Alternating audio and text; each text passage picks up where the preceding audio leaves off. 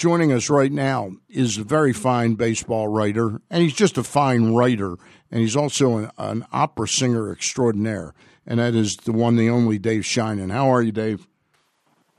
Hey, I'm doing great. How are you doing? I'm doing great.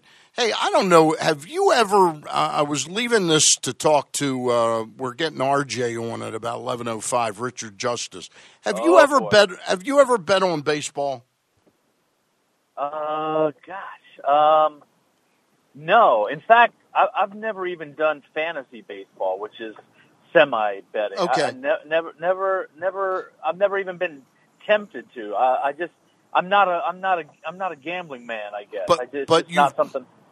But have you talked to people that have bet on baseball? You understand the premise that, pretty much 98% of every dollar bet in baseball is bet on the pitcher, who the starting pitching matchup is. That's how the odds are determined. That's how the runs are determined. Yeah. I'm wondering if Kevin Cash's new theory of using opening pitchers can survive the moment when really legalized gambling takes over and people are able to bet on these games legally. Nobody would bet on a Tampa Bay game on the nights that Diego Castillo or Andrew Kittredge is pitching, no matter who the opponent pitcher is, because you just simply don't know how to derive, can the Tampa Bay starter dominate the game, or is he going to get bombed? It's a real monkey wrench in betting baseball. Well, you're right, and I mean it's a real monkey wrench in a number of different ways, including the way pitchers are compensated in baseball in the arbitration That's system. a great, yeah. Free agency. A lot of times, pitchers have incentive clauses in their contracts based on the number of starts, the number of innings pitched, because it's always been against the rules to do incentive clauses based on things like ERA and strikeouts. So they always have done it about innings pitched and starts, that's another thing that's going to be compromised because of this new system that teams are adopting with the opener. So there's a lot of implications. And really what it goes back to, I think, at fundamental level, I mean, that's one thing that might be good for individual teams, but it's terrible for the game as a whole. And I think that's the problem that we're having in baseball now with analytics, creating smarter systems and smarter front offices, but it's not good for the overall state of the game. It's interesting. I'll take it one step further. And again, I don't know how you'd exactly police it because there are injuries involved, but I'll bet that the moment the critical mass of legalized gambling starts to take over in more states, and baseball wants a piece of that, I'm going to say that they're going to legislate that you have to be pretty open about who's going to start games and that they have to be truly starting pitchers. And how that'll be defined, I don't know. But I don't think baseball will allow Kevin Cash to do what he's doing in 2 or 3 years from now. That's an interesting thought. I had never really considered that. I mean, I don't know how. I just think the lines are going to be increasingly blurred, and you're not going to have relievers per se and starters per se. You're going to have a whole staff of, 12, 13 guys who can all throw 3 innings at a time. It's going to be impossible for people to bet on baseball if that's the way it goes. It's just really going to be. I don't think that's going to be baseball's chief concern. Yep. With how the game is played going forward. I mean, they're going to be more concerned with, is this turning off eyeballs and fans and TV ratings and attendance. Well, you hit on some of the other reasons too. It's just it doesn't seem like as an industry it's really workable to have all the teams start to go to this. Right. I can see it maybe out of 5 starters trying to cut back on using that 5th starter because he's usually pretty bad. But we'll see. Hey, the reason I had you on wasn't to talk about gambling. It was to talk about rainstorms and what perfect weather we have as a backdrop to your story the other day on Brian Mazone, Philadelphia Phillies longtime prospect. It's 12 years since September 5th, 06. How did you find out about this story of someone whose major league dream was kind of made and then shattered all in one day? Well, I just remember the news story the day it happened. I was the national baseball writer of the Post. Right. I'm constantly checking the newspapers and other cities, other markets, and I just saw the story that this 30-year-old minor leaguer's major league debut got rained out, and then they sent him back to AAA. And of course, I'm just like, oh God, that's horrible. Yeah. And I just kind of filed it away. Not even in a notebook or on a computer. I just kind of mentally filed it away. And I remember going back a few years later to see whatever happened, if the guy had ever made it to the big leagues again. And sure enough, he had not. And he bounced around a few more years after that, eventually retired. And it kept nagging at me. Mm-hmm. And, once he retired from the game, I knew I was going to write about him someday. And then the trick became, finding the time to do it, finding the time in my schedule. And I also felt like the more time that passed, the more poignant the story became, because you get this guy to middle age now, 40 years old. There's no more thought of that, maybe I could come back as a 37-year-old lefty and try to, and so that I wanted some time to go by, but I was also really worried that somebody else was going to think of it and do it before me. Yep. So it was a bit of a calculated risk.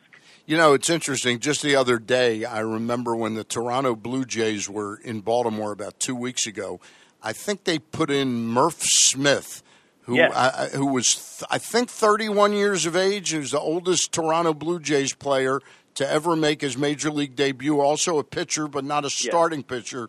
And he was released about 7 or 8 days later. He was designated for assignment. We love those stories, right? I mean, we love the rookie, the guy the 37-year-old guy who made his debut for the Tampa Bay Rays, and they made a movie of him. We love... we even love Moonlight Graham, who played an inning of defense in 1905, never got to bat, but then he wound up being in Field of Dreams. We love that story of the cup of coffee guy. And then by contrast, I think we all feel the pain of this guy, Brian Mazone, that I wrote about, who worked his entire life and was never a prospect, never the best player on his high school team. He was undrafted, independent leagues, and here he finally gets his shot 10 years into his minor league career, and it gets rained out, and he never makes it back, and he has to live with that the rest of his life. And people really, really connected with the story in a way unlike really just about anything I've ever written. The story is a lifelong dream washed away. The major league shot he chased his entire life finally arrived. Then it drowned. It's about Brian Mazone. It's in the Washington Post. You can Google it and read about it. It was written on August 30th of this year, but the anniversary of that date was September the 5th, which is ironic because that's the day here in Baltimore that we celebrate each year as the day Cal Ripken tied Lou Gehrig's consecutive game streak, and this guy couldn't even get a streak of one game going. How poignant's the right word. Is Brian bitter over it? Did it take a while for him to get over it? How did you find him to be? Yeah, I mean, I think that as an athlete and as a guy, he's not prone to thinking about it. He's prone. He's able to compartmentalize it. So when I was asking these tough questions of him, they're questions that like he never put himself through really. Mm-hmm. So he would claim, of course, that he's over it. He got over it. He chalks it up to whatever is bad luck. It's just something that happened. But when I probed him and I got in deep with him and sort of asked these tough questions, I mean, you could tell that it still ate at him. Ate at him. And, yeah, that's exactly the term I was going to use. It ate and at I mean, him. there's a little bit of bitterness. Sure. He thought he deserved that shot. He thought that he at the very least deserved a September call-up when rosters expand after he went back and pitched in the AAA playoffs. He fully expected to be back in Philly that year. He was 13-3 with a 2 ERA in AAA. He deserved that shot, and he thought he was going to get it. And so there is, I think, still some bitterness there that came through. Ironically, I noticed that in 2000, the next season, he pitched at Ottawa, I think, which I think was an Oriole farm club. No, it was not actually. At that time, they were building a new stadium for the Phillies AAA, and it was going to be Lehigh Valley. Stadium wasn't ready yet, so they played one year. They played 1 year in Ottawa. So then the Orioles went there after that, I think, for a couple of seasons. All right. We're talking with Dave Sheinin.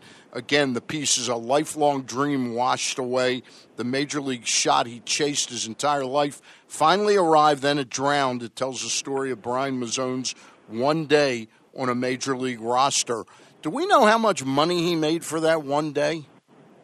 He made nothing because he was never added to the roster. Okay, I got you. Technically, he never had to be activated. Okay, correct. They weren't going to make that move until right before the game because he was not on the 40-man roster, and so. And they were full on the 40-man roster. So to add him to their roster, they would have had to subject somebody else to waivers and possibly lose the guy. So it was not a move they were going to make until they were sure the game was going to happen and they were going to need him. So he never had he never has a day of service time, nothing. Wow. I mean, it's like he never existed. Did he get to keep the uniform that they had given him? Okay. He did. They gave him the home and the road jerseys that were in his locker when he got there, and he has them in shadow boxes in his attic. Now the way the weather was there ever a lineup card that was created by then the manager? Ooh, that's a great question that I never asked. Okay. I wish I had. All right. That would have been a nice memento as well to give to him. Hey, we're talking about Brian Mazone, the pitcher. I'm a writer of some repute, and it's mostly always opinion stuff.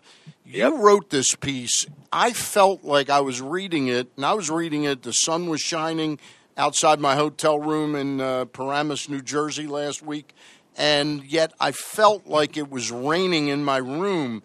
How did you get back as an artist and recreate the feeling and make it so soggy and rainy and dreary? Well, partly, and I appreciate that, by the way, but partly that was asking him very precise questions to walk me through that day, where he was, and when he told me he went to the dugout and he went out and kind of looked at the skies and he took that walk up the 3 steps of the dugout to the field level because he'd always envisioned doing that. I knew immediately that was going to be my lead. And so I had him walk me through that whole thing. I went back to Citizens Bank Park and I made that walk myself from the clubhouse out to the dugout just to see, what he walked past, what he was looking at, I just wanted to describe that really completely based not only what he was thinking, but what he was feeling. And I knew all along that was going to be the first part of the story. We're talking with Dave Sheinin. Dave, we just lost you there for a minute. Can you repeat that? You were talking about that? Yeah, as soon as he told me he had out and walked up those steps, I knew that was going to be the lead of my story.